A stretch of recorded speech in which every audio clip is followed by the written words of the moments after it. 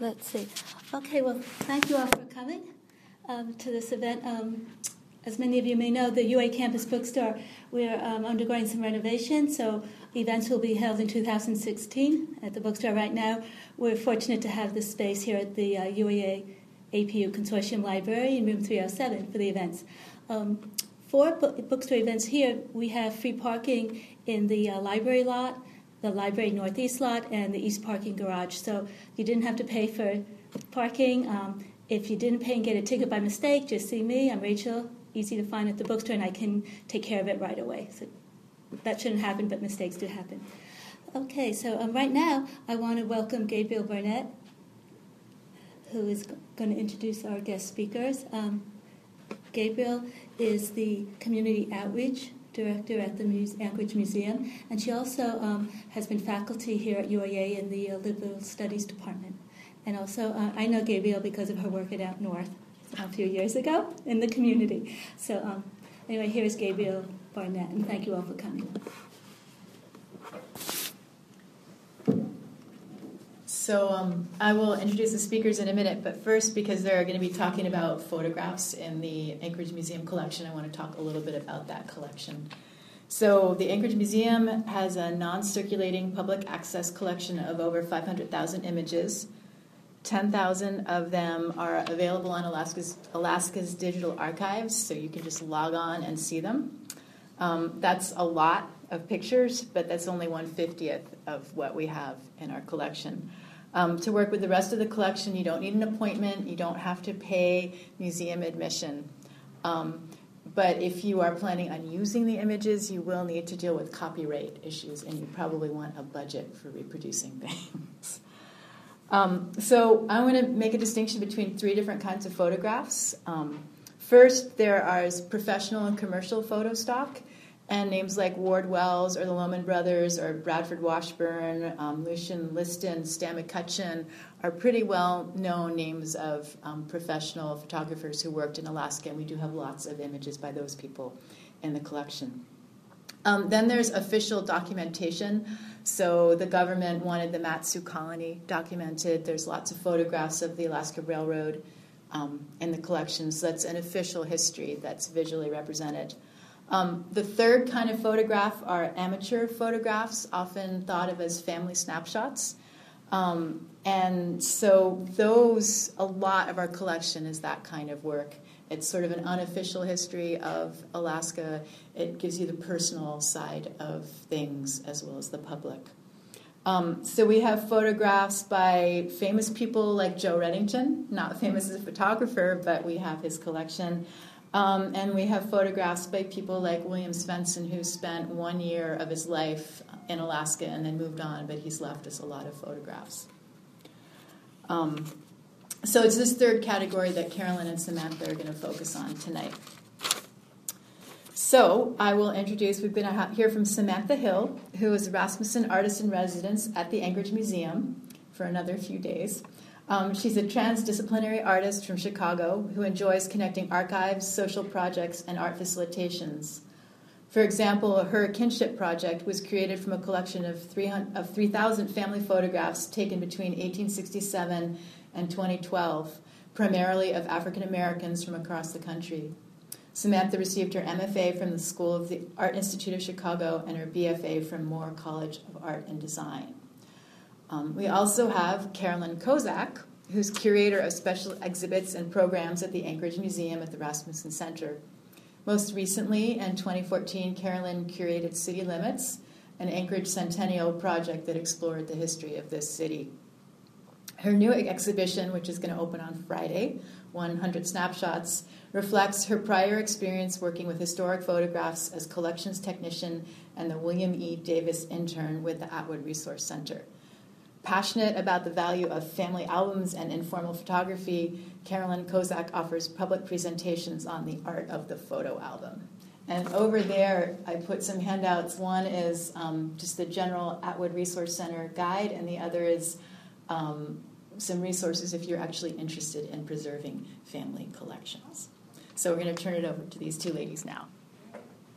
We're going to warm the guys up a little bit first. So, want the lights on? you can turn them down a little bit. That'd be great. Thanks. So we're going to do a facilitated discussion about what this great photo that we have up right now to get you guys talking a little bit. So I had this crazy art history professor at William & Mary who was a 17th century Dutch specialist. And the Dutch painters painted these really elaborate paintings of everyday life with food and debauchery, and she called them a feast for the eyes. And so I picked this photo because I think it's a feast for the eyes. This came from the Anchorage Museum collection, and there's a lot happening here. So my first question for you is, what's happening in this photo? And there's no right or wrong answer. You can say whatever you want. It's Christmas. Okay. What do you see that makes you say that? Tinsel and ornaments on the tree in the background. Okay, so Julie's seeing the decorations in the photograph and it's making the observation that it's probably Christmas. What more can we find? Lots of loot. What? Lots of loot. Oh, yeah. What do you see that makes you say that? Well, there's a book and there's a truck or something with a trailer and it's got a nice 6-shooter there. All kinds of things. Okay, so Jeremy's looking at the vicinity in the background here and seeing that, because they're under the tree, these are probably gifts or loot. What more can we find? It's an old television, probably the 60s. Yeah, what do you see that makes you say that? It's just really old. It's in a box, and it was like when I had when I was a kid. So you're looking at the technology in the photograph and trying to assess what era it's from. Nice. What more can we find? A photo? A photo in a photo? Yeah, what do you see that makes you say that? Well, I see the little black and white photo on top of the TV. So you're seeing this here. What more can we find? Well, I think the color scheme is kind of interesting with all the yellows and oranges and reds, and that's actually what makes the photograph on top of the TV set stand out, is the sort of color theme, and then all of a sudden there's this simple black and white image, which is repetitious of the figure in the center on top of it all, so it makes it kind of interesting. Yeah, so Greg's taking Jeremy's idea a little further and noticing the color contrast between the two images of the same boy. What more can we find? The chair is really an oldie, too, right? You don't see those anymore. I have one. So again, looking at items in the photograph and trying to pick out the time period. I think he got some presents from his grandparents. Yeah, what Two shirts in the background, and it looks like there's another red shirt behind the book on the chair. There's a lot of clothes. All right, so Julie's seeing some clothing here, which, as we know, children don't like to get for Christmas, and assessing that maybe Grandma and Grandpa were involved. Not a flag. Yeah, definitely. What more can we find? I can't tell what it is, but there's something that says parcel that they've redone in the corner. Yeah. Is that I like think it's a train set or something. Oh. A van. a car? Oh, okay. What are we, I was going to say, it looks like a flexible flyer sled. Ah, so the sled's been spotted in the back here. So what do you see that makes you say that? Sled. Well, the particular model. I've seen them around over the years, and I'm not sure if they were also probably the only large manufacturer of readily available sleds in what I assume is the 60s. Mm-hmm. It's almost like the photograph was set up and that all of the items are sort of on display. The covers are off of the boxes and the shirts are propped up on the chair, and I would assume that maybe this is a photograph to be sent to relatives with a thank you card or something like that. All right. So Greg's seeing that things have been sort of purposefully displayed and arranged, and perhaps specifically for the photograph with the intent of it being shared. What more can we find? I think he lives in a winter climate because of the sled. So looking at the items in the photograph and assuming what they're using for, perhaps pinning it down to a specific region. What is the book? What does that say? The title of the book? Yeah, trophies. I can't make out the. Yeah. It's hard to tell. Let's see. There's more. There's more photos here. We'll go through these quickly. These are less of a feast for the eyes. So, What's happening in this photograph?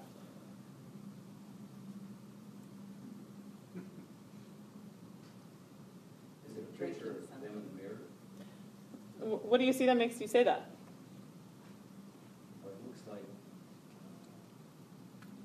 the outline of the mirror against a darker wall. And then, of course, the camera, which seems to have picked up their own image. So you think that based on the camera being featured and perhaps the framing of the photograph, that this is likely a reflective self-portrait? What more can we find?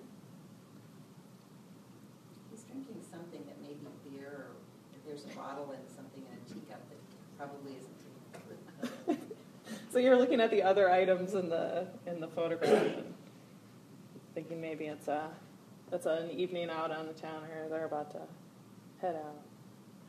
What more can we find? Seems unlikely he's using the viewfinder.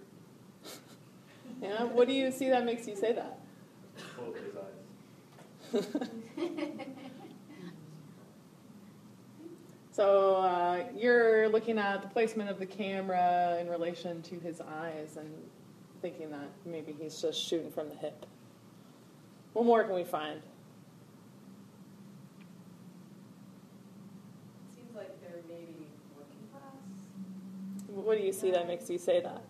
Well, I don't see any suits or ties. It seems like the material on the photographer's shirt might be a little coarse, like it's not a high-end shirt. See suspenders in the background of the guy in the background in the back. He looks like he might be the best dressed of the three of them, perhaps.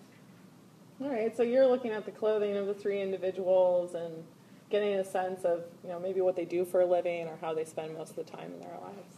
What more can we find? I was saying college student because the guy on the left has like a tweedy jacket on.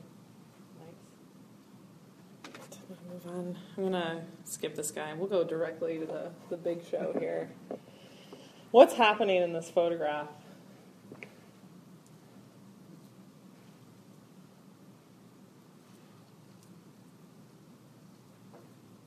There's a sale.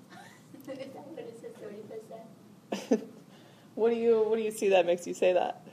Doesn't it say 30% on a Yeah, so Rachel sees a sign up here. so it's in front of the store. Yeah. It's on, what is it? Is that 4th Avenue? Verandy. Verandy, maybe? And then you have this woman taking a picture. She has 2 cameras? Is that 2 cameras? Or just a case? She's shooting a movie. Ah. So it's staged, or? Other cameras are hard to see through. What do you see that makes you say that? That it's staged. Mm-hmm. Well, the little, I say it's a girl, I assume it's a girl, but is looking at her a little bit. Okay, so you're looking at this figure here in the foreground. And she's the older woman is looking at. Mm-hmm. And then how many people are there? 3 in the first, and then and then she has a hand with this man, I guess. Mm-hmm. And he seems to be not wearing a fur, just a jacket. And the other people aren't wearing a fur; they're just wearing, so they're not dressed for cold. Mm-hmm. So you're looking at the clothing in the photograph and drawing relationships of individuals to one another based on what they're wearing. What more can we find? Well, the lady on the left's not related to the 3 individuals walking down the sidewalk. What do you see that makes you say that? Because she's not engaged with them except to take the picture. Mm-hmm. She's dressed differently. So you're noticing the space between these 2 groupings and the placement of the camera between that space, or in that space, and making the observation that they're probably not together or related to one another. What more can we find? The mountains in the background, it's not Fairbanks. Okay, so you're looking at the surrounding environment and making a call on where this probably is, or at least isn't. What more can we find?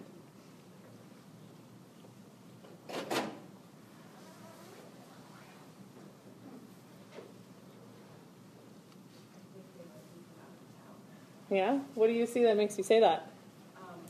people in the background and the photographer are dressed very differently. This might have been covered, I couldn't quite hear what everybody was saying, but they're dressed quite differently than the subjects of the movie, or the photograph that's being taken. So they just stand out quite a bit. All right. So I'm going to break our conversation really quick and say that this is one of my favorite photographs in the collection. I came across it years ago, probably 3 or 4 years ago, and I haven't been able to get it out of my head, and I finally got to use it this year for 100 Snapshots. It is Anchorage, it's for rendezvous time, and there's what I find interesting about this is the levels of looking that are happening right now. So the main action is looking away from, if we're holding the camera that's taking this photograph.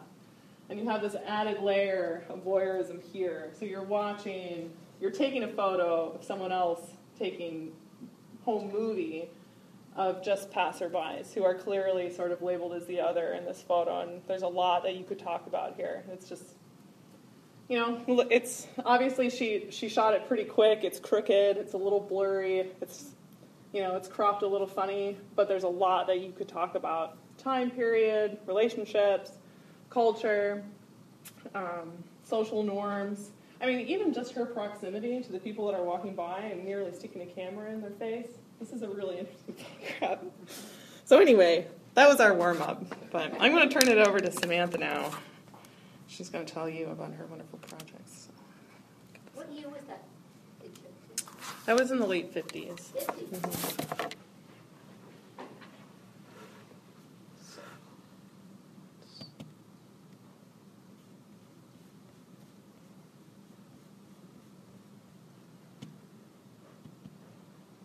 Mm-hmm. And let's go. All right, so hello. My name is Samantha Hill. I'm a Chicago artist that works with basically archives. I'd like to give you a little bit of a background or a history of how I became interested in snapshots in the family photograph. Actually, it's something I stumbled upon through an eBay obsession. Basically, as an artist, the role of my work is to start conversation. I like to put together different images, different situations, in order to stimulate thought for the viewer. It's not my intention to tell you what to think, but to have everyone talk to each other and, share a reflection on society.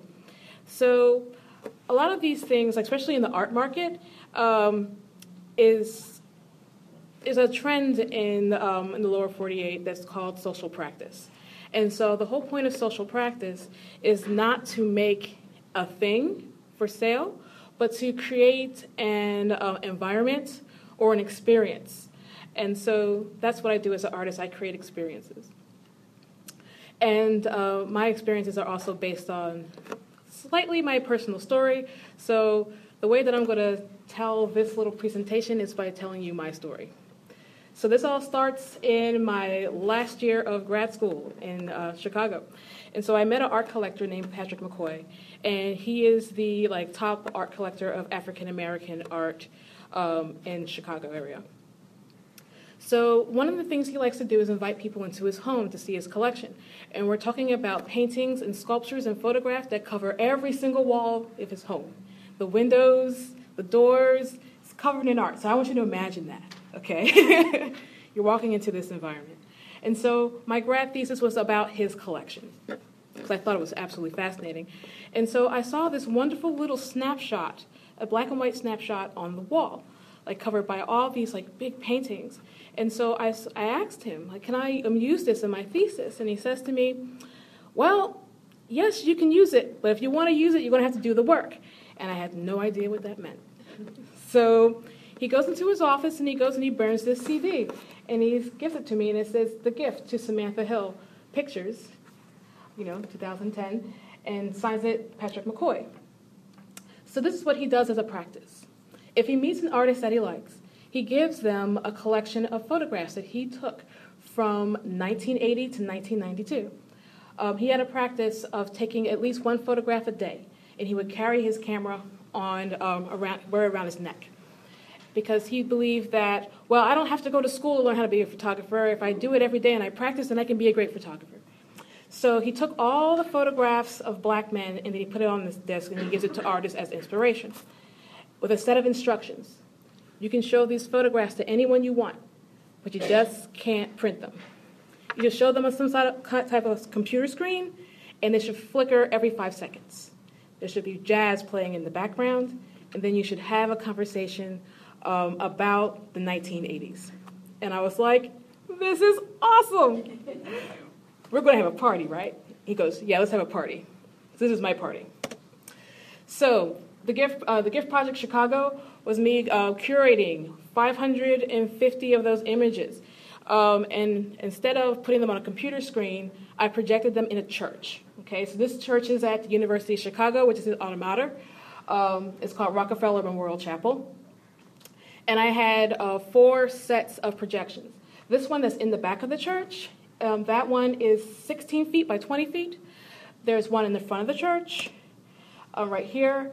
And that one is, over here is 9 feet by 6 feet. And then the 2 on the side are 4 feet by 6 feet. And so I wanted to play around with the architecture, so that's how I designed the layout. But they all flickered like, around 30 seconds apart, and they were staggered. And so for the jazz, I was like, well, I don't want to just play jazz on a CD player. That's kind of boring. So this man standing in the pulpit that's like kind of blurred, this is the DJ, right? So he's an electronic musician. He goes by the name of Fluid. And so he composed a jazz score on his deck. So since it's a projections, right, the lights have to be off in the church. So the deck kind of illuminated him, and the perfect place to place him was in the pulpit. So he became like, another, he's also an African-American man, so another person, as part of the show, people go watch him kind of jam out while they're looking at all the photographs that kind of surrounded the space. An interesting thing in these photographs, the subject matter I selected were based on different topics of the 80s. So you saw yuppies in fedoras, next to Rolls Royces, next to pictures of homeless, next to pictures of breakdancers, street parties, and also like the blues scene on the south side of Chicago.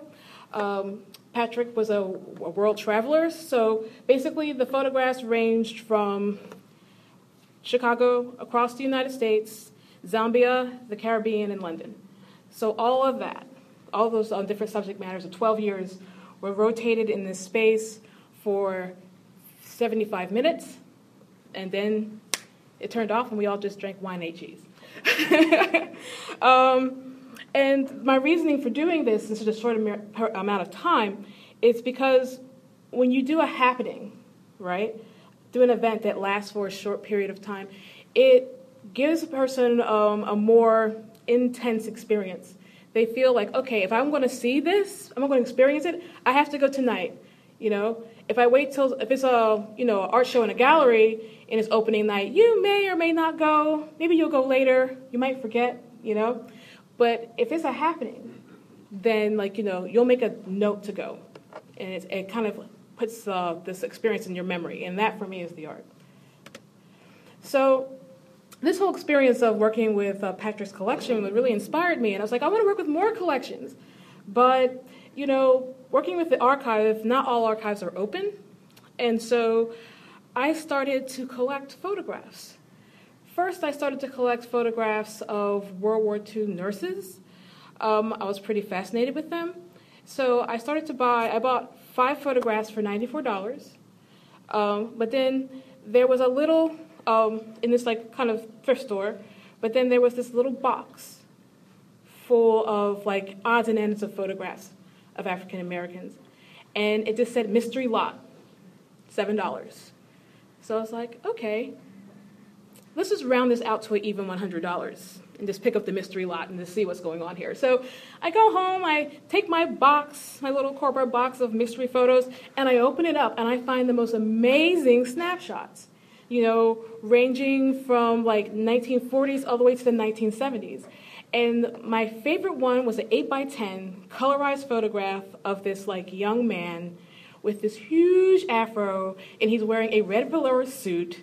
and he has on a gold chain, like Scorpio, and he's kind of staring out, and he has hazel eyes, but the colorist, they made his eyes a gold, so they kind of glowed at you like he was like a tiger or a lion or something, and I was just like, oh my God, this guy looks so awesome. It's like a living painting right here.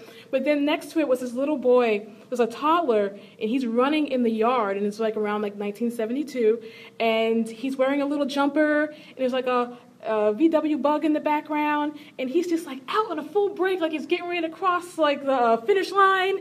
And so I have these two photographs side by side, and I'm looking at them, and I'm just like, okay, this little boy is the one you want to play with, and this guy's the one you want to take home from the bar. Okay, we can make some really cool art from that. What kind of conversation can we have? So this is me at the McCall Center for Visual Arts and Innovation. And so there I started to play with the archive, this what I call the Kinship Project, which now is over 3,000 images, ephemera. I have maps, tintypes, different types of scrapbooks, and then objects. I also started just to collect objects. Most of the things that I have are from 1839 to 1942 that are object-based. So all of that lives into my living room, and occasionally when I go out on residency, it travels with me. So I started to use this as the basis for making installations, and then also collecting stories. So what I would do in Chicago is I decided, well, let me find out more about this place, because I'm not originally from Chicago, I'm from Philadelphia. And so I was working in this community called Bronzeville, which is the first African-American community in Chicago. And it's also the home of Chicago Blues. So I was really interested in the people there, and I started having conversations. And I would bring these photographs with me, and everyone started talking about the Great Migration. Now, the Great Migration is this time period between 1916 to 1960, when many African Americans were coming from the Deep South to the North in order to find work. Well, I'm from the North, from Philadelphia, and my grandparents came up in that migration, and they never spoke about it. And when I would ask them, what was life like for you, before you came up north, they wouldn't answer the question. They're just like, you don't want to know. It's like, life's good here, let's talk about good things. But in Chicago, there's still a connection to the South. People would still go back down to visit relatives. They would bring things. And so people were telling me about like how they got to Chicago and what life was like. So I recorded those stories of life in Mississippi, life on the train, and then like reflections in Chicago. And so that played in a shack that was built on the top of an art center. And I kind of strung up all of the photographs from 1916 to 1960 in this shack. So you could hear the stories. And if you wanted to really look at them, because you're in the dark, there's no electricity, except for the play of the soundtrack, you would have to hold one of these kerosene lamps. And so a lot of people spend a lot of time in the shack and a long time like looking at the photographs because they have this like, kerosene lamp to kind of activate it. And so that for me was important because every person that walked into the shack, they saw the people interacting with it. So it's almost like you're walking into a stage set, into a living painting. And so the people who are inside are part of the work. And some very interesting conversations came from that and thoughts and processes. So let's go back now we're back in Charlotte. And I'm collecting stories in Charlotte, and I really became interested in the tintype. The reason why I'm very interested in tintypes is because out of all of these photographs that I've collected, if you look, I have some photographs that I have to manipulate within Photoshop from the 1950s and 60s because they've been faded out over time. But the tintypes that were made in, this one's from 1867, is clear, it's crisp, it's nice, and it's more durable. Even some of the tintypes that I have that are slightly damaged, they're still like better quality than paper, and so I became very fascinated with that, with having the ideal of moments frozen in time. So basically I decided I want to start photographing people using antique cameras to talk about that. So this is actually Daryl Gatson. He is a minister and a barber in Charlotte, North Carolina, in a neighborhood called Double Oaks, which is currently under gentrification.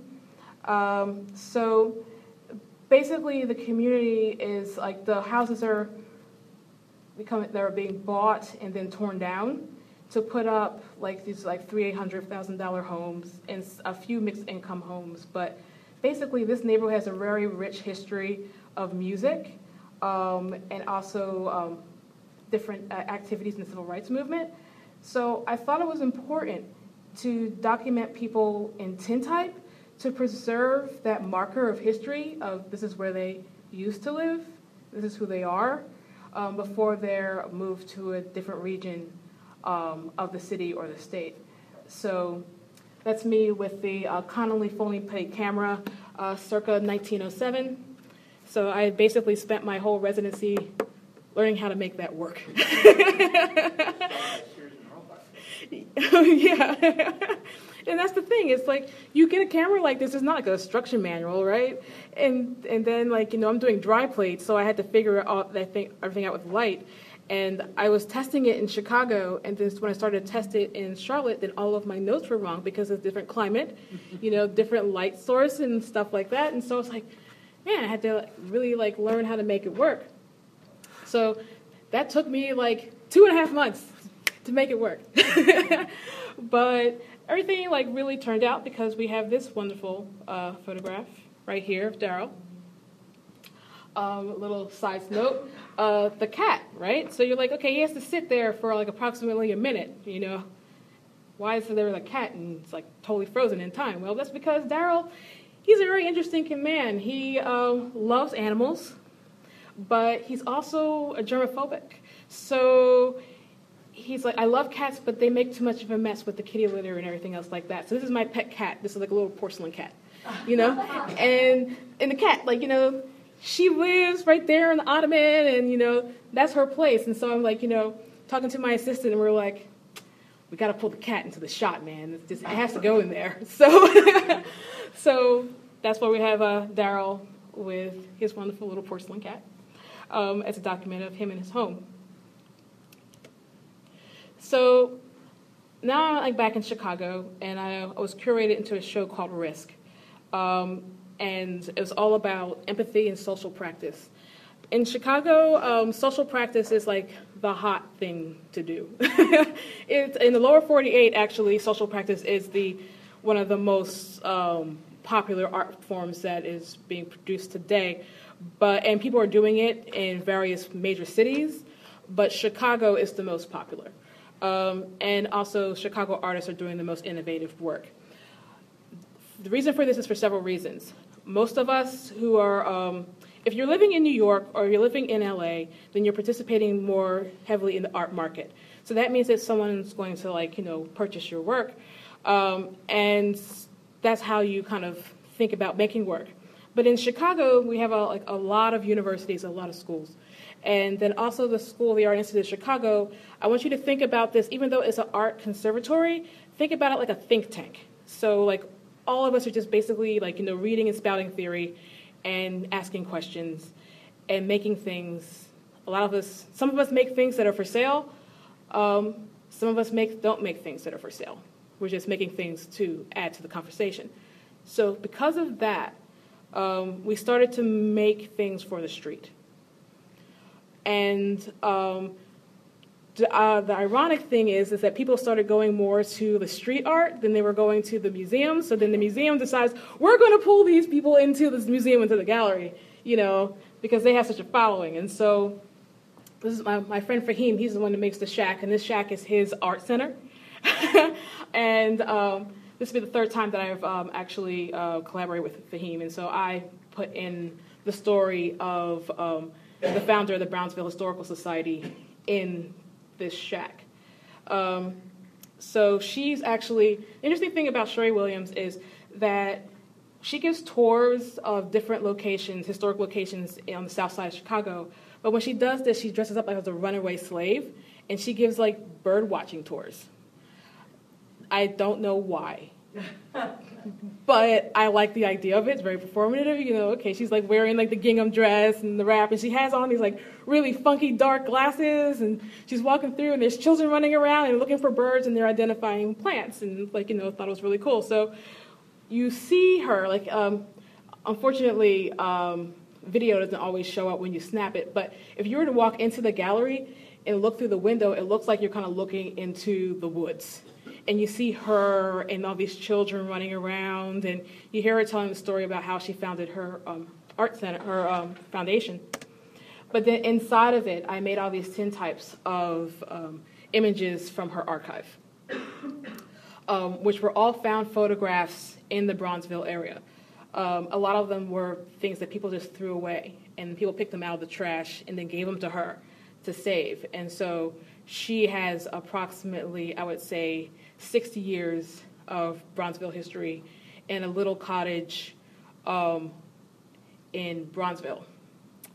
Yeah, so I thought it was pretty poignant to kind of make this kind of, to select the images I thought that were really interesting, and then made these tintypes and place them into this little shack.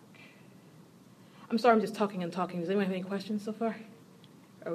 Where did you buy the boxes? You said in the antique store. Oh, eBay. Oh, that was eBay. There wasn't a location for. Oh no. So basically, what happens is this: to get those cameras, if you go into a shop, an actual shop, unless you're in the deep south, you're going to pay like an outrageous amount of money. Like people will charge you like thousands of dollars for them. But sometimes people will sell things on eBay. They don't necessarily know what they have. Or because there's so much of it on eBay that the market drops down. So if it's like I bought my camera for like approximately like $167. So if I was to go into like an antique store, I would pay approximately. And how do you get the supplies? Oh, so the supplies, basically I buy the photo emulsion. I can also make it. You can buy that from chemical suppliers online. And then I make the plates. So I cut aluminum and steel plate. I sand them down. I basically polish, clean, prime the surfaces, paint the surfaces, pour the emulsion. The whole process itself takes approximately 3 weeks. And not like 3 weeks working steady, like, cut, dry, let things sit up, and stuff like that. But then once I pour the emulsion, I have a time limit of 3 days in order to shoot. And then I have to develop. After 3 days, then the image will fog. So it's like if you work in tintype, then you have to have this whole idea of expecting the unexpected, dealing with failure, and being wonderfully surprised by the result. Yeah. But, Can you go back a bit when you talked about, let's say, this what's going on in the street and what's going on in the museum, that relationship. So if somebody has art displayed or puts the pictures up or has something going on in the street, do they have to have a permit? I mean, do people come, or are people respecting that space? I mean, generally, or is there a problem of preservation? Or I'm trying to know what's the plus of going to a museum? Oh, okay. So basically, just real quick, and then I'll go back and then we can continue. Art industry is not like a gallery in the street. It's not like you're just putting up a whole bunch of photographs that are framed and things like that. They're more like interventions. So they're more like things that you walk into, like the shack on the top of a building. Especially in Chicago, you have to understand there's something about place. So a lot of interventions. Do we have internet access? I can also show you. I can do that really quick at the end. I'll show you like 3 kind of We're gonna have to put this. Oh no, we can do that later. Oh yeah. So, basically, this to kind of give you an idea of what that looks like. Imagine you're walking down the street, and all of a sudden there's a person, and they're sitting. There's a box, like a huge box, and it has a door attached to this box. And on the top of the door, it says like "Open me," and so then you open this door and you walk in, and all of a sudden you see a cave. And then you walk into the cave, and then there's like all these like It's like you stepped into like the Neolithic period. Okay, but this is the streets of New York, right? And so that's a piece. That's an artwork. Right, but so I'm just thinking of just kind of. Here we have a lot of things about permits. To do it, you need a permit to. You can't just go on the street and do something, right? Well, it depends. Well, it depends on what it is that you're doing. Like some places you need a permit. There's also a lot of permits in Chicago on certain parts of the city. So people were doing things on the south side where there were no permits. So it's like, so you kind of change things up. Depending on what you do. And then like if you want to do something that's in another area where you need a permit, then you do that. But then like in Philadelphia, like if you wanted to do something, the permit costs like, $40. And they also will wire sound like for you for $40. And then the only thing is that then the cop will come back like in 2 hours and say, okay, unplug, and then it's done. So every city has its own different thing. But a lot of these pop-ups, because we're talking about artists and not a lot of money, they're kind of breaking the law. So basically, like, yeah, it's big in the art world on the lower 48, getting arrested is part of the game. And if you get arrested, you become famous. Okay. Yeah, it's like controversy is big. And like, I like to say like the art world in the lower 48 is just like high school. The cool kid just thinks a little bit bad. Like, so a friend of mine, he does this in Brooklyn, and actually he was just selling T-shirts. Actually, one he did, it's called Money to Burn. So he's on Wall Street, and he clips all these like dollar bills on himself, and he walks into Wall Street. This is like Dred Scott, and he takes the dollar bill off, and he goes, "Money to burn, money to burn. Does anyone have any money to burn?" And he takes out a lighter, and he goes, boom. He's burning money on Wall Street. And then he asks people to do it. So then people are walking up to him, taking a dollar bill off and burning money on Wall Street. And he's like, he's singing the whole time, "Money to burn, money to burn." So of course he's filming this whole thing, and the cops come up and they say like, "Why are you burning money on the street? That's illegal." And and he goes, "Oh, I'm doing a performance. I'm an artist." Da da da. And then they say, "You can't do that. You got to stop right now." And he goes, "Okay, officers, I'll stop. I'll stop." And then he turns around and he walks away. And as he walks away, he starts singing again, "Money to burn." And the cops go, and everyone starts clapping. They're like, "Whoa!" It's completely illegal. But it's like, the thing is, on the lower 48 artists that do social practice, we're also considered activists.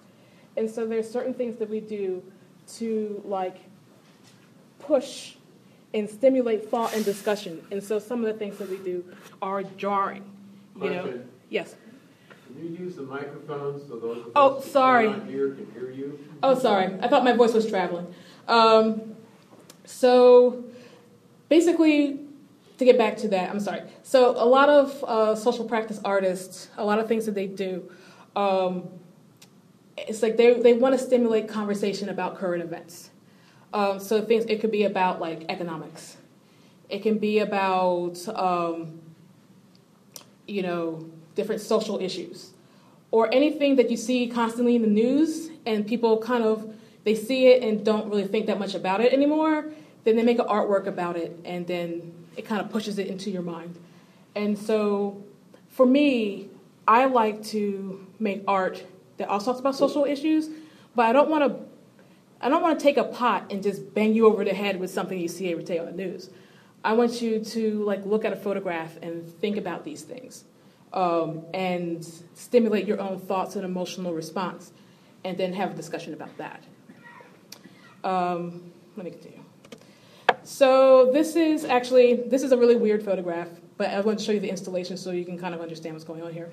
So with the Bronzeville Historical Society, I took their archive and I made this artwork called Topographical Depictions of the Bronzeville Renaissance.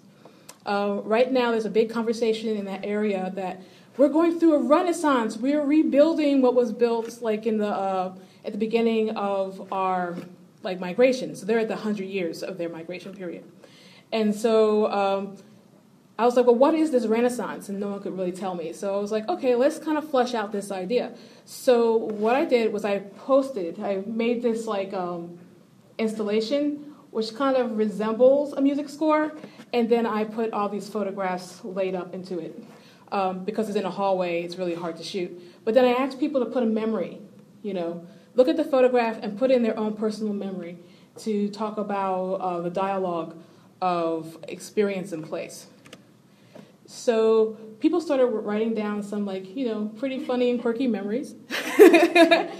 So people were writing notes about photographs, writing notes to each other, memories, thoughts, jokes. But this one I even thought was pretty interesting. It's like the handsome dude at the left reminds me of my first boyfriend. How I miss him. Love you, buddy. So he wrote and then they signed it Rick. So I was like, awesome. And so a lot of these photographs, Bronzeville was really known for the blues scene and the jazz scene and the night scene. So I really wanted to kind of talk about that a little bit. So I decided to do a series of performances based off the photograph. So this is recreating moments from the Bronzeville Historical Society Snapshots. So this is called Stomping at the Parkway Ballroom. The Parkway Ballroom is actually one of the first dance halls in Bronzeville. Also, it was the place that started many careers of people like Ella Fitzgerald, Nat King Cole, Sun Ra. But if you were to go in Bronzeville today, which is actually a really beautiful street, you would see this black building without a historic marker. Up and down this street, this avenue, you see all these different historic markers of people who lived there, but nothing in front of the Parkway Ballroom. So I was like, let's open up the Parkway Ballroom and let's relive the heyday of the golden age of blues in Chicago. So I basically talked to the owners, and they let me have it for one night, and brought in a blues band, and they all dressed up in period, and we had a party. And that was to kind of recreate those moments that we're seeing in these snapshots. So performance work, as you guys can tell, I'm a performer. So after I did that, I was invited by the Museum of Contemporary Art in Chicago. And they wanted me to create a series of performances based off of their archive. So that is a little trickier because now we're talking about not these moments of people's lives, but now we're talking about contemporary art. And so I want to do something that was fun and was still very about this moment and now that people could relate to. So I started with the Chris Burton Bodyworks performance in 1975. So this is one of the first performance pieces that was done at the MCA, where Chris Burton, he laid under this pane of glass for approximately 3 days. And he said that he would not move until someone actually asked him a question or spoke to him. And so basically people walked into the museum and they didn't speak to him. And they just kind of looked at him under this glass. And so people at the museum are getting kind of nervous. They're like, well, isn't he going to get up now? He hasn't eaten for days. He hasn't drinking any water. So there was an intern who basically, or I'm not sure if it was an intern or an employee, decided that they were just going to put this glass of water right next to his feet. So as soon as he does that, he jumps up, breaks the glass, breaks the clock, and so the performance ends. And then he drinks the water, and they feed him, and they're just like, ah. It's like, oh, okay, this artist almost died in the MCA. And so that made, history for that. But I thought it was very interesting, this whole idea of interaction. So I decided to do a series of performances called 10 Body Performances. So basically the people at the MCA, I asked them to go into the museum and to do different actions together based off of this exhibit, which is the Ann Collier exhibit. And so a big part of that was selfies. So people were basically doing different types of selfies based off of the art they saw in the MCA that day. And so that was inspired by Chris Burton, and that's my way of kind of doing that, because we don't want to make something that's going to kill people, right? So, yeah, let's go move on here. So now we're kind of coming full circle. So I wanted to kind of show you what I'm seeing here with the McCutcheon collection at the Anchorage Museum and kind of compare it to one of the images from the Gift Project Chicago. Because that's the interesting thing about a snapshot. A snapshot is someone noticing something occurring within time and having this gut reaction to document it. And so here you see two different protests, right? They have two different distinct themes. I'm going to back up because I hear feedback. Can you guys still hear me? All right. So with Patrick McCoy, who's an amateur photographer, he's shooting a picture of his brother, who he just runs into, like surprisingly, at this protest. Okay. Whereas here in the Steve McCutcheon, we have this protest that has a lot to do with the draft. Okay. I don't know the complete story behind this image right here, the McCutcheon, but what I thought was pretty interesting is that, you know, we have this man here who's like holding up this bill and his draft card number, right? In correlation to these people who are like holding up these signs saying protect us from sin and Jesus loves me, you know? And so that just kind of adds this question of like, what is the conversation happening at this moment? You know, what are people considering? And what are the protests? Like, you know, this is like during a parade as well. So it's like, what does it mean to have like this protest or this like kind of this in the middle of a like, you know, a community parade? So yeah, that's my presentation. And yeah, do we do questions or you do yours or how should we go? Okay, so anyone have questions? Yes. How do you use the interviews you said you took of people with that first going? So what I usually do is I edit like either one interview or several interviews into a single sound track to recreate a narrative. And when I put them with the images do not match the person's story. The reason why I do that in particular is because I'm not telling you, you know, my thoughts, but I am sending you little subliminal messages through the things that I select. But I want you to kind of listen to a person and start to think, like, you know, what kind of conversation would you have with this person that was sitting in front of you? I like to use a soundtrack instead of a video. It's because when you see a picture of someone, an actual image, then people automatically project their thoughts about that person based on their looks. And if you just hear a person's voice, it gives you certain markers. It can tell you a person's age. It could tell you a person's like identity of like location or like nationality, but maybe not, you know? And so when you're free from that, that's when like, you know, the ideas start to pop into the mind. Would you play them when people walk into the little house? Oh yeah, so it's playing when you walk into. Oh yeah, so when you walk, so that's the interesting thing. When you walk up to the little house, you hear the mumbling of the sound, and then when you walk in, it becomes a little louder, and you're surrounded by it. Sometimes I cut it up with music, so like you'll hear a story that's about 5 minutes long, then you'll hear like a sound bite of music that's about 2 minutes long, and then you hear another story. Usually when I do that, people stay into the area or little house a little longer because the music kind of breaks things up. People are like, I want to hear the music. Like, for instance, in the hallway of the Hyde Park Art Center with all the like Post-its, there were stories playing there as well, but then I had a lot of old-timey music. So I started, so people with like this ragtime jazz. And also, usually when I'm doing an installation, I'm hiding somewhere in the installation, playing the social cultural anthropologist. So I'm watching how people interact. And so I saw this one young couple, they were in their 20s, and they get up to the installation at the top of the hallway, and they hear the ragtime music, and they decided to jitterbug down the hall and skip down the hall. And then they went through backwards, and that's how they did it.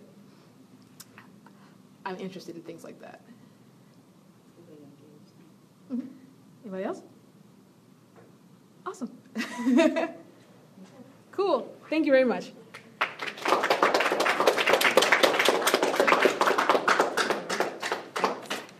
So I was super excited to find out that Samantha was going to be our artist in residence this fall, because I was already up to my nose in an exhibition that opens Friday called 100 Snapshots. So Samantha's love of found photography and amateur photography fit really well with the theme of this exhibition. And it was exciting to geek out with somebody in-house, finding these intimate shots, and you get sort of sucked into somebody else's life, and you find yourself creating a narrative for them. And Samantha does the very same, and not only that, she takes it sort of that step farther and creates an experience. So not only do you have these intimate photographs, but she creates an intimate environment for you to sort of mull them over. And we're excited to have you here. There's a big event at the museum on Friday, November 13th, called Future Tense, and she'll actually be doing an intervention on the 4th floor in the 100 Snapshots exhibition. So if you have a chance to come by, you can get tickets online. All right. Oops, I'm skipping ahead. So before we get started, like I said, exhibit opens on Friday. It's going to feature 100 amateur snapshot photographs from the museum archives taken in and around Anchorage throughout the last 100 years. The images in tonight's presentation are a selection from that exhibition. While the ideas and concepts we'll talk about tonight are broad, the images are only a tiny fraction of the nearly 700,000 images the museum collection currently holds. As you've heard Samantha attest to, image research can easily grow to an obsession. For this exhibit, I've reviewed close to 30,000 images, and it still pains me regularly to think of what I may have missed in collections left unseen. The archival collections are open to the public Tuesday through Friday from 10 to 2, and I hope you will pay us all a visit sometime. If you have any questions regarding access, please feel free to grab me at the end of tonight's presentation, or you can visit our website at anchoragemuseum.org and click on the Collections tab.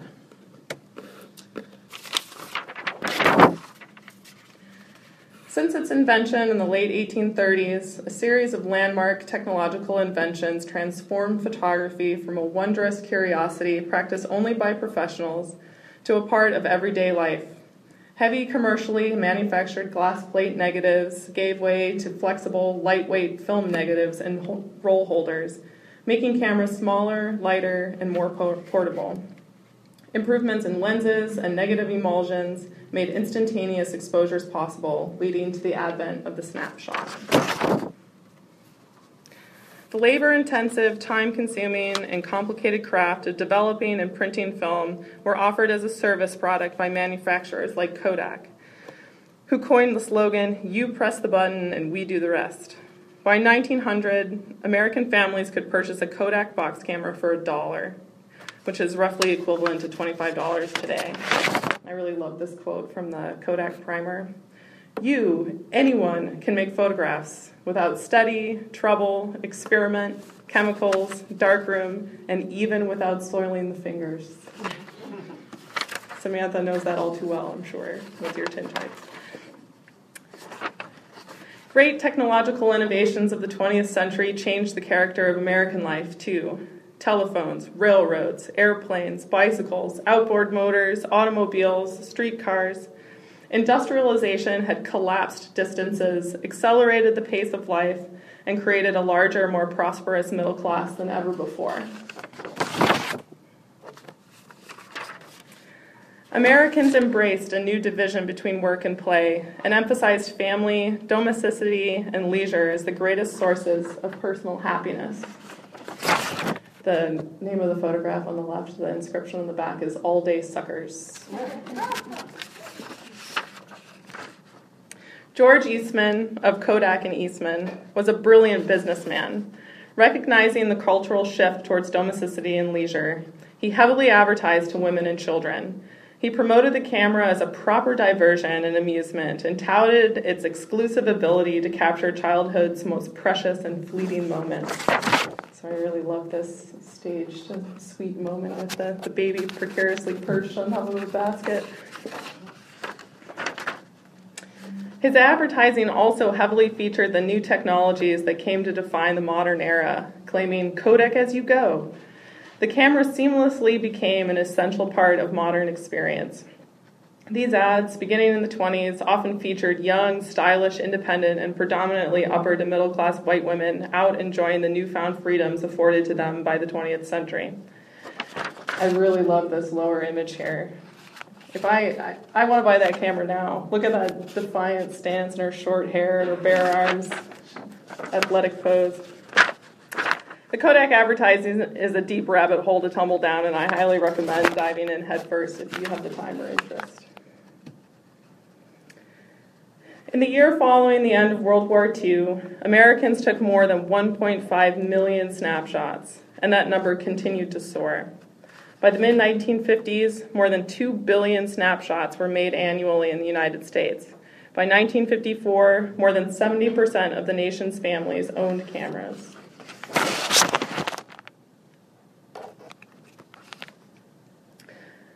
The proliferation of snapshot photography throughout the 20th century gave anyone and everyone the ability to chronicle their lives through pictures. The stories they tell are private moments, deeply felt and authentic, and we, the viewers, are the interlopers. I love Susan Sontag. Her book on photography is great if you haven't read it. Here she says, the photographer stays behind his or her camera, creating a tiny element of another world, the image world that bids to outlast us all. These documents of personal history have revolutionized the way we experience our world with the simple push of a button. Snapshots, that is, photographs that are casually made, are an accident-prone medium resulting in images that are immediate, incidental, and random. They easily capture the energy and flux of our modern existence. It is precisely this nature that makes them compelling visual artifacts capable of revealing who we are and how we relate to friends, family, and the larger world.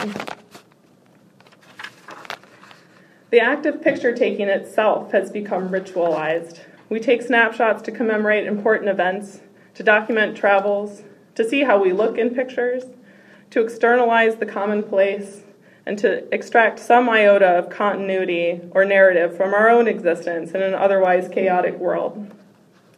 The poet, writer, and film critic Vachel Lindsay argued in 1922, this was 1922, that modern manifestations of the image in America demanded a new form of visual literacy. He said, American civilization grows more hieroglyphic every day. The cartoons of Darling, the advertisements in the back of the magazines and on the billboards and in the streetcars, the acres of photographs in the Sunday newspapers make us into a hieroglyphic civilization far nearer to Egypt than to England. Lindsay argues that American culture is to be understood and articulated by ferreting out meaning from the seemingly chaotic system of visual signs generated daily on a massive scale. So what does this mean? We all, as individuals, now have the ability to contribute our own story to this visual narrative. This is a classic game they've been doing for a long time, right? What do these images say about our values and our relationships? About our place within a community, a country, the broader world? Or in this particular case, the food chain?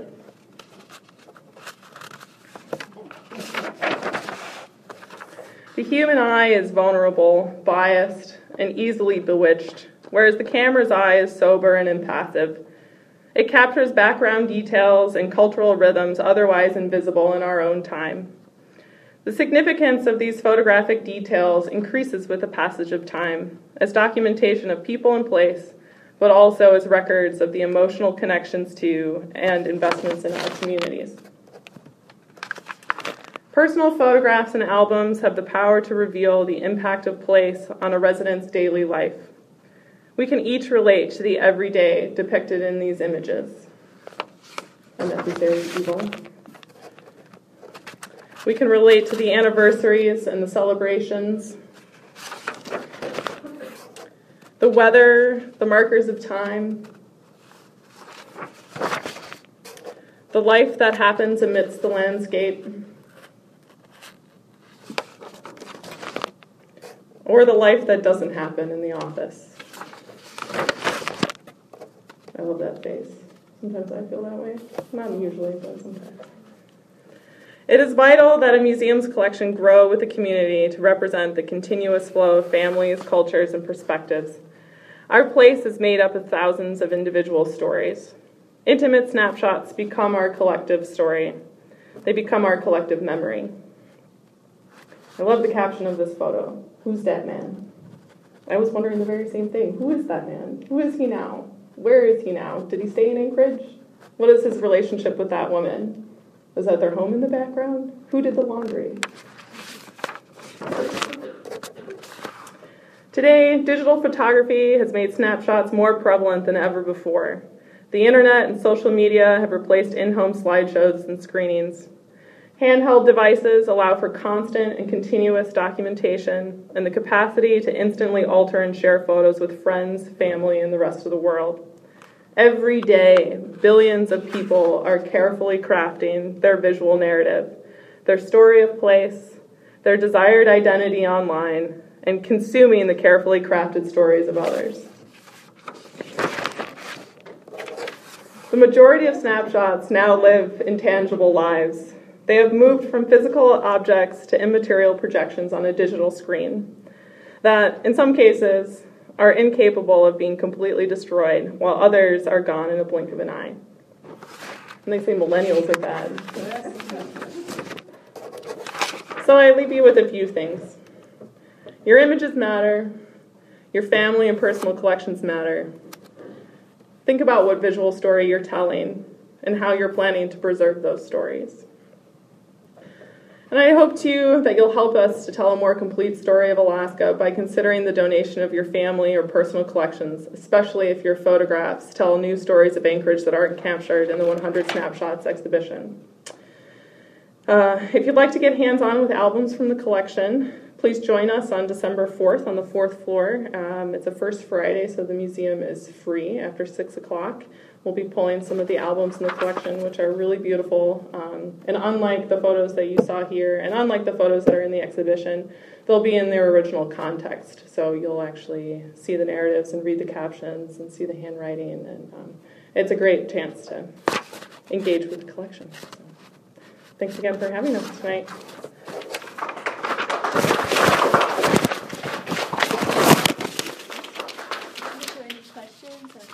Does anyone have any questions? Maybe there's some lights on. So what advice do you have for the average person with 20 boxes of pictures from various eras, inherited